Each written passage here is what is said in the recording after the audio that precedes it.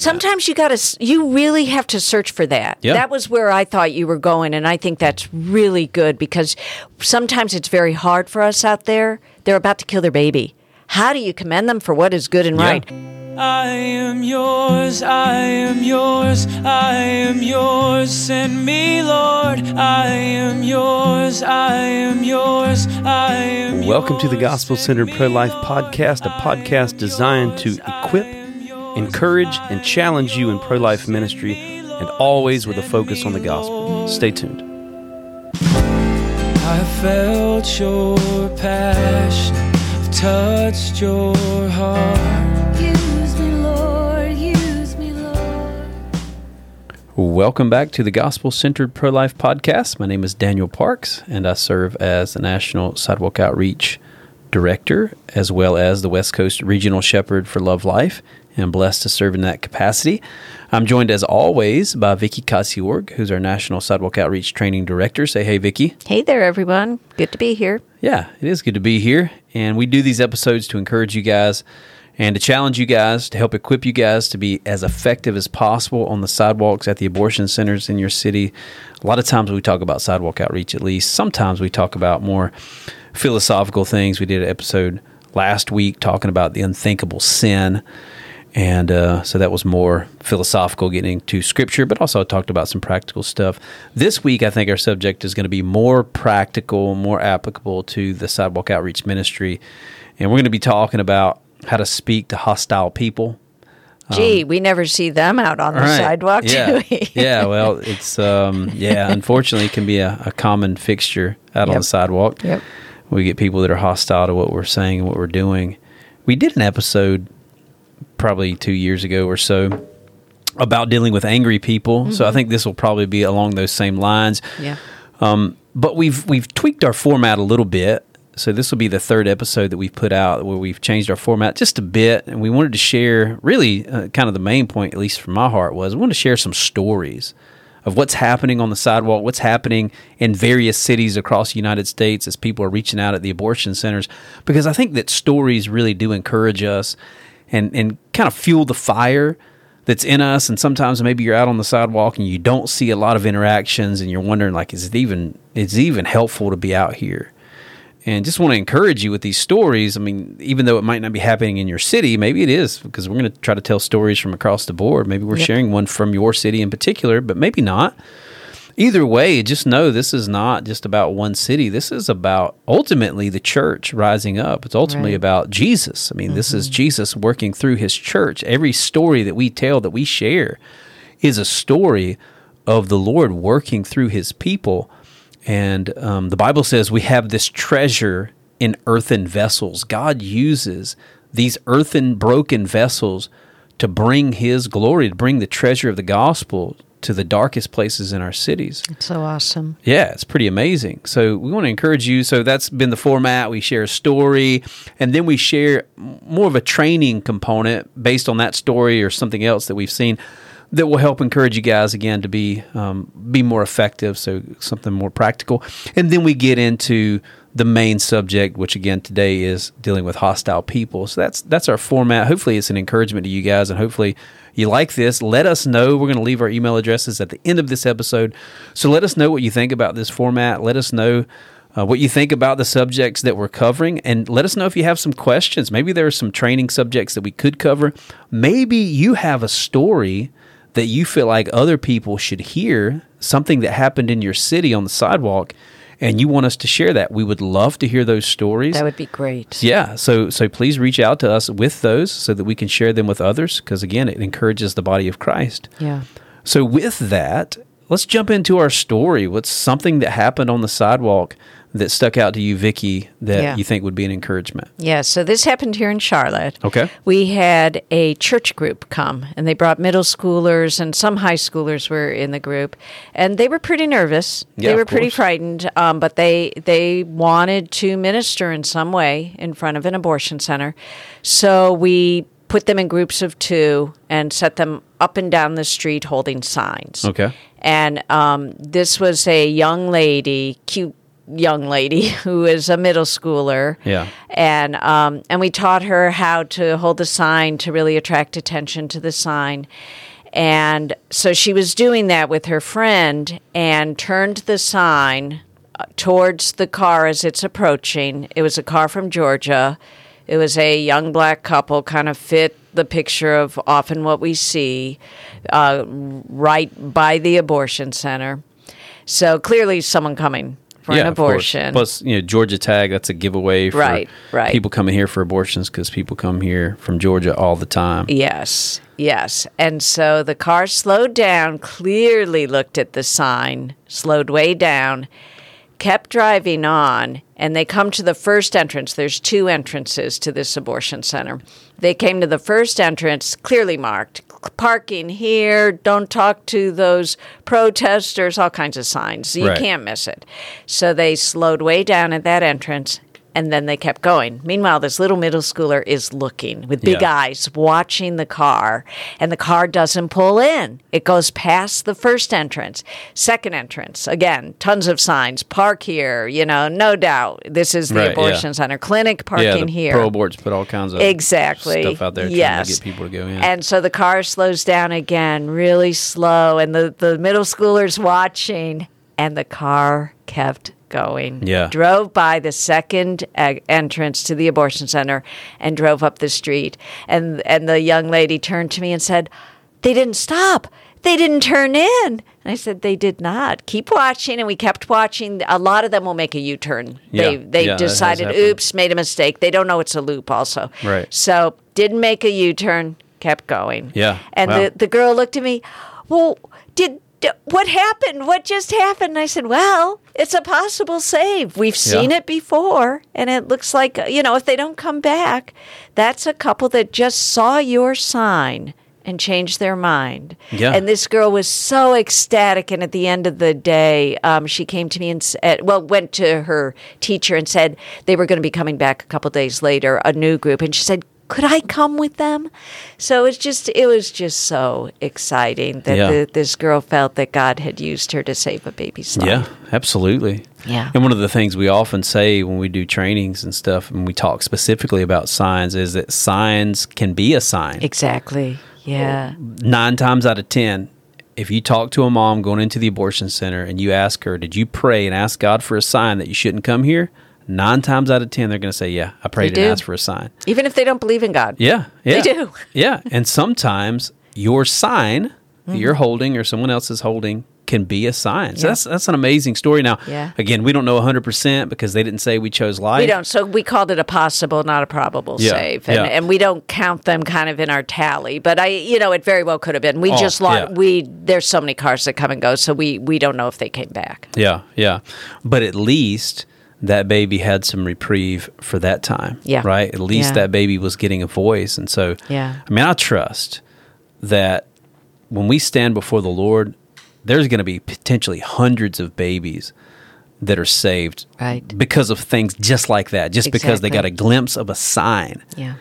And they kept driving. That was the sign. That was the confirmation that I shouldn't do this. Yeah. So it's just amazing. And so to springboard off of that, a little training piece that has to do with the use of sign ministry. First thing is what I mentioned, signs can be a sign. Mm-hmm. So sign ministry can be very important.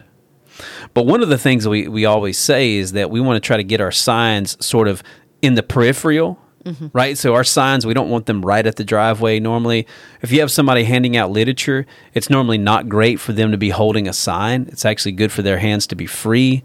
Number one, just practically so they can get the literature into somebody's hands and engage with them so they don't have to put the sign to the side or whatever. But plus, the sign can kind of be a barrier because it seems like it's something other than human contact, and there's just so much going on in these women's mind. We want to try to minimize any kind of distractions and stuff.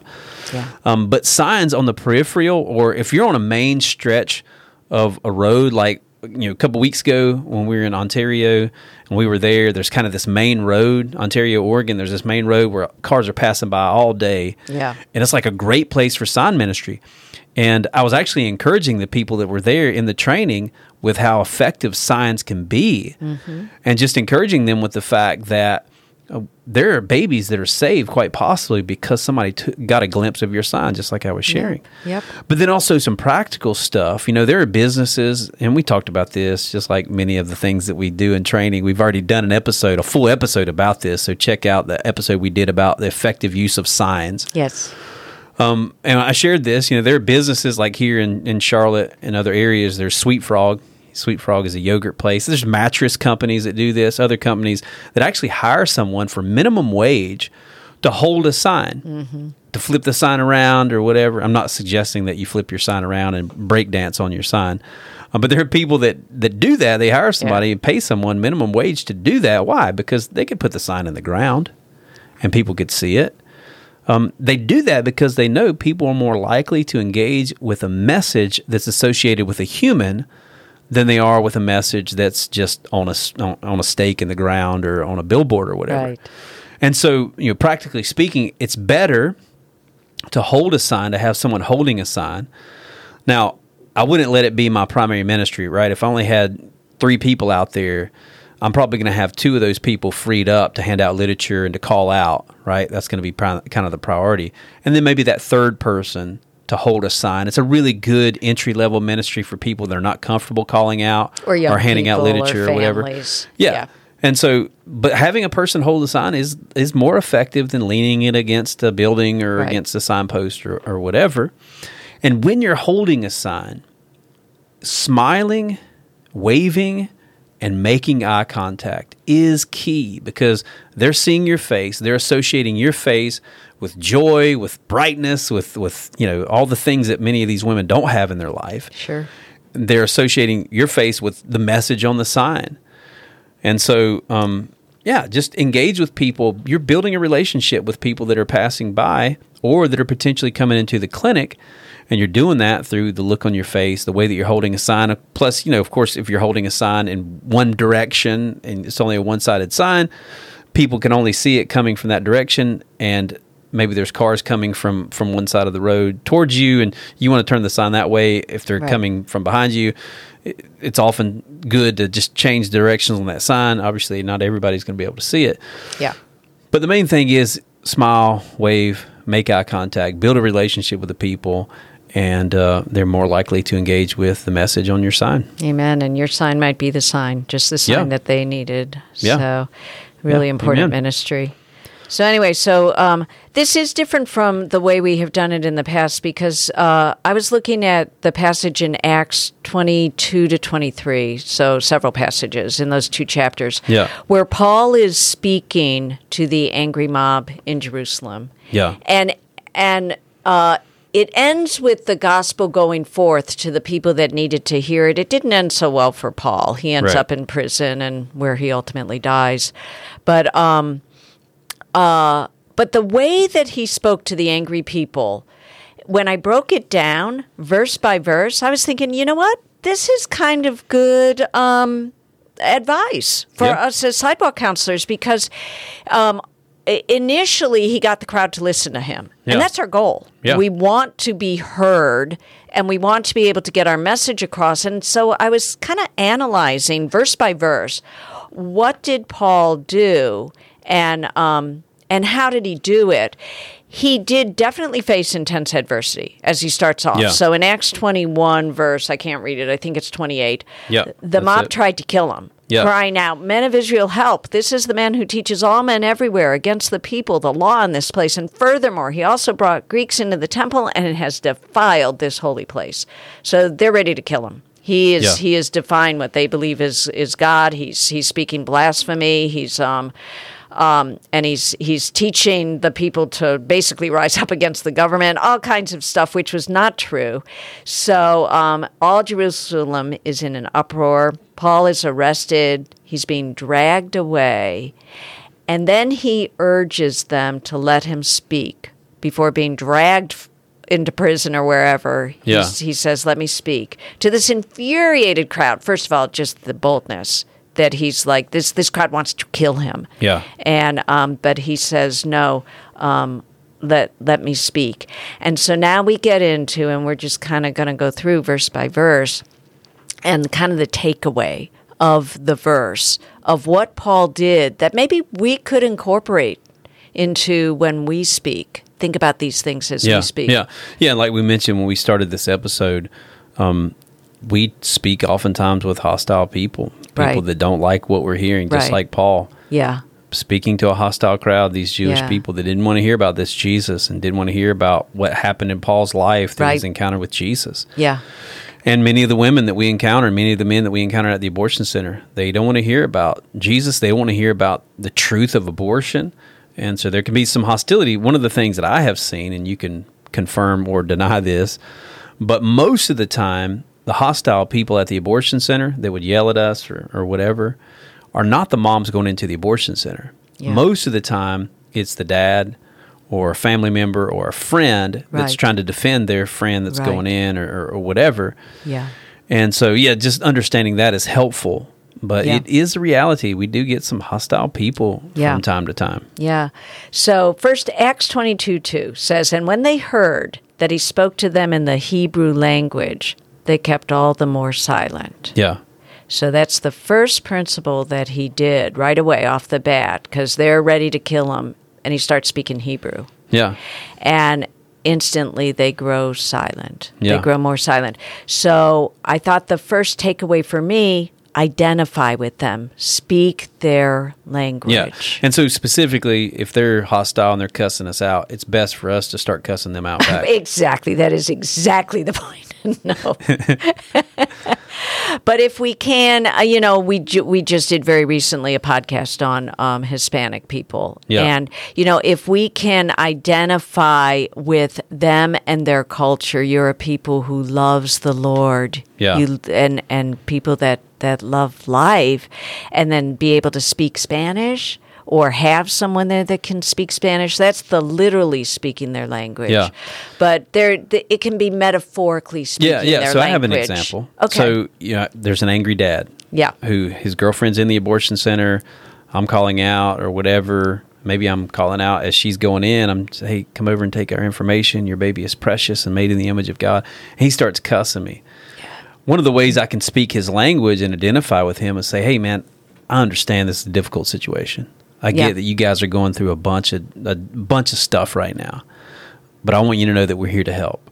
Like that's a way to identify with them and really speak their language. What is their language? It's fear. Yep. Right? Yep. It's angry language. It's like, I understand that you're angry. And so I even say that. I understand you're angry with us, but just please know we're here to offer help.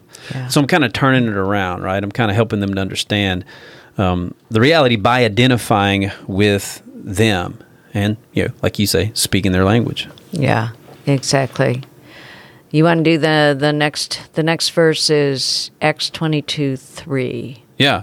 So he says, I am indeed a Jew, born in Tarsus of Cilicia. Cilicia. Cilicia? Spelled Okay. Cilicia. Cool. We'll roll with that. But brought up in this city at the feet of Gamaliel, taught according to the strictness of our father's law, and was zealous toward God as you all are today. Right. And so the point with this is commend them for what is good and right. So he's commending them. You guys are zealous for God. Yeah. And in the same way, you got an angry, hostile person, kind of like I mentioned. Maybe it's a dad, maybe it's a friend walking in. Her friend is inside and she's cussing us and hostile. Yeah. It's acknowledge it. Like, listen, it's commendable. You want to protect your friend. Exactly. Yeah. Exactly. And we understand that. Sometimes you really have to search for that. Yeah. That was where I thought you were going, and I think that's really good because sometimes it's very hard for us out there. They're about to kill their baby. How do you commend them for what is good and right? Sure. But that's exactly perfect. Yeah. What you did, you found something that was good and right, and were able to. That will instantly soften people. Yeah. So yeah. The next one is in verses 4-5.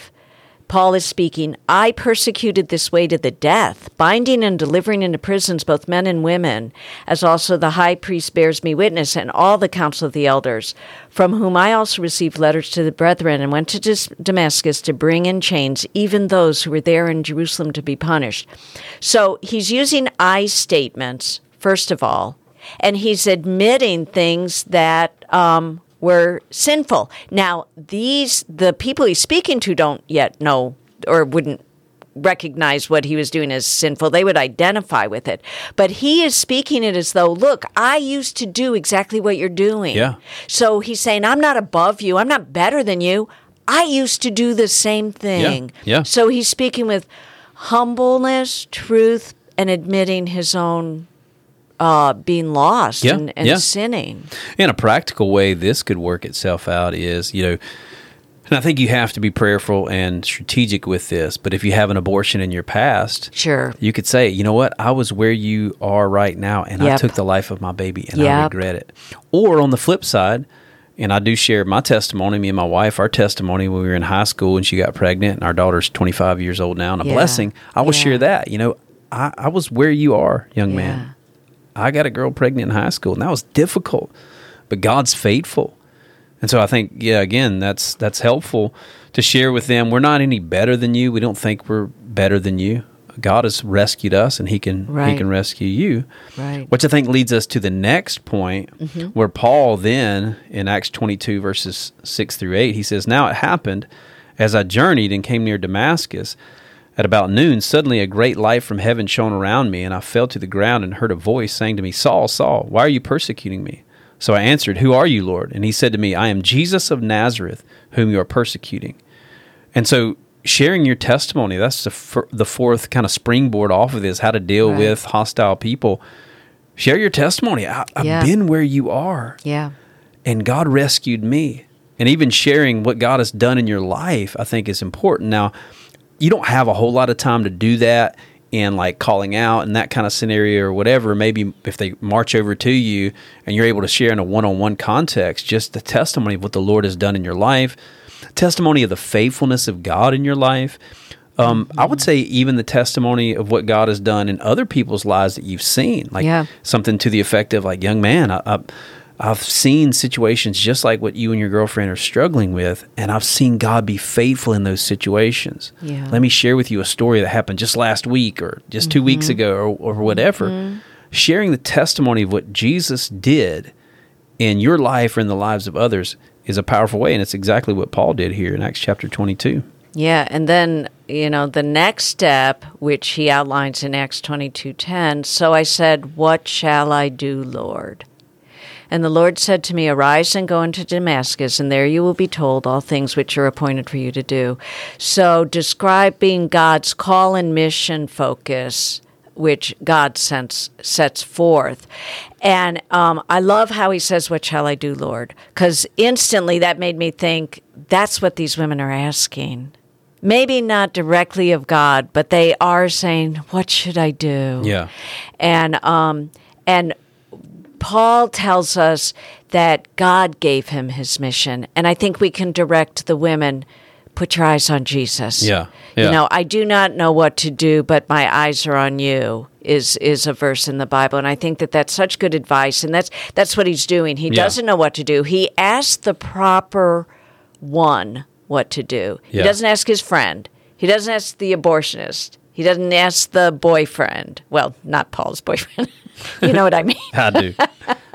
But he asks the Lord. He says, "What shall I do, Lord?" Yeah. And God will give him his mission. And I think the question that you ask often and encourage as we train people to ask is that very thing. What would God have you do? What would God have you do? Very hey, important Mama, would question. you just ask God, what would you have me to do? Or we're talking one-on-one. I'll ask the question, you'll ask the question, have you prayed about this? Yeah. And what do you think God would have you to do? Yeah. And so, that's vital. That's Yeah. important.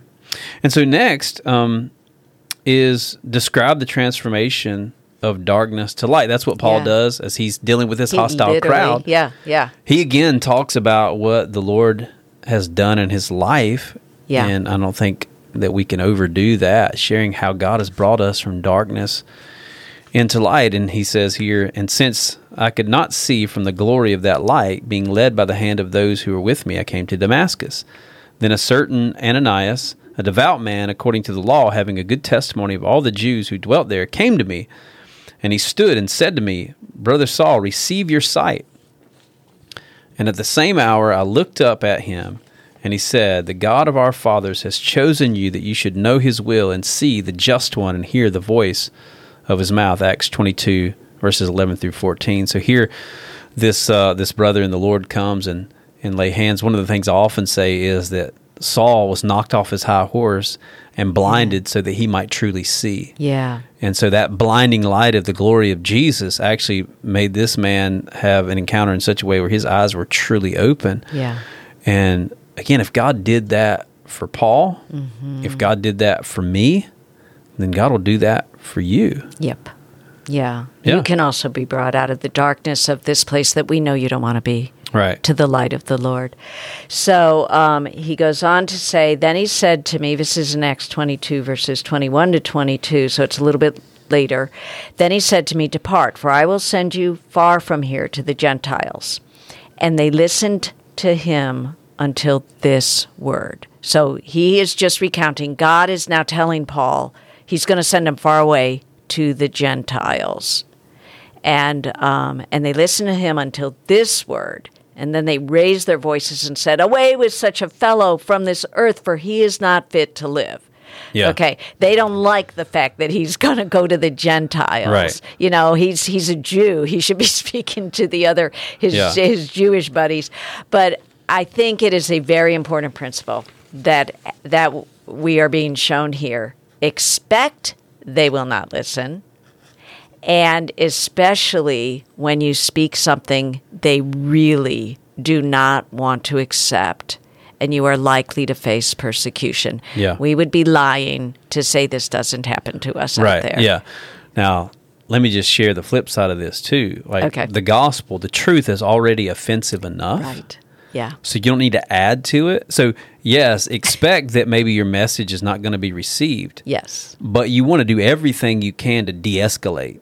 Right? Paul didn't Yeah. say this just so he could poke the bear and kick a hornet's nest. He said it very respectfully, matter-of-factly. This is what God told him. Yeah, He's just yeah. stating the facts. He's stating the facts. Right, And so right. we have to state the facts. Yes. You know, as much as we de-escalate the situation, again, Yeah. I've got maybe a young man in front of me who's cussing and his girlfriend's inside the abortion center. I'm like, sir, like it's commendable that you want to protect your girlfriend. I get that. I appreciate that. And really want to just let you know we're here to offer help.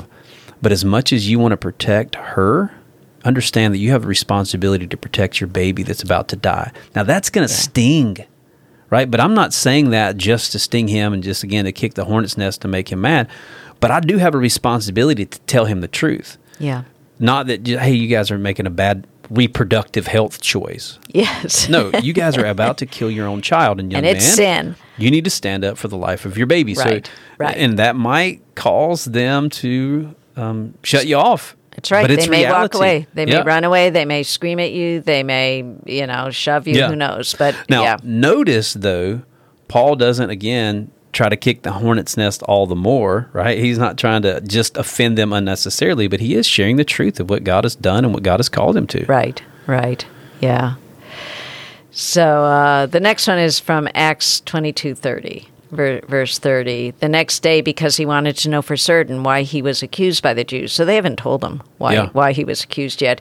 He released him from, that might be the leader who is wondering why Paul was accused by the Jews. He released him from his bonds, and commanded the chief priests and all their council to appear, and brought Paul down and set them before them.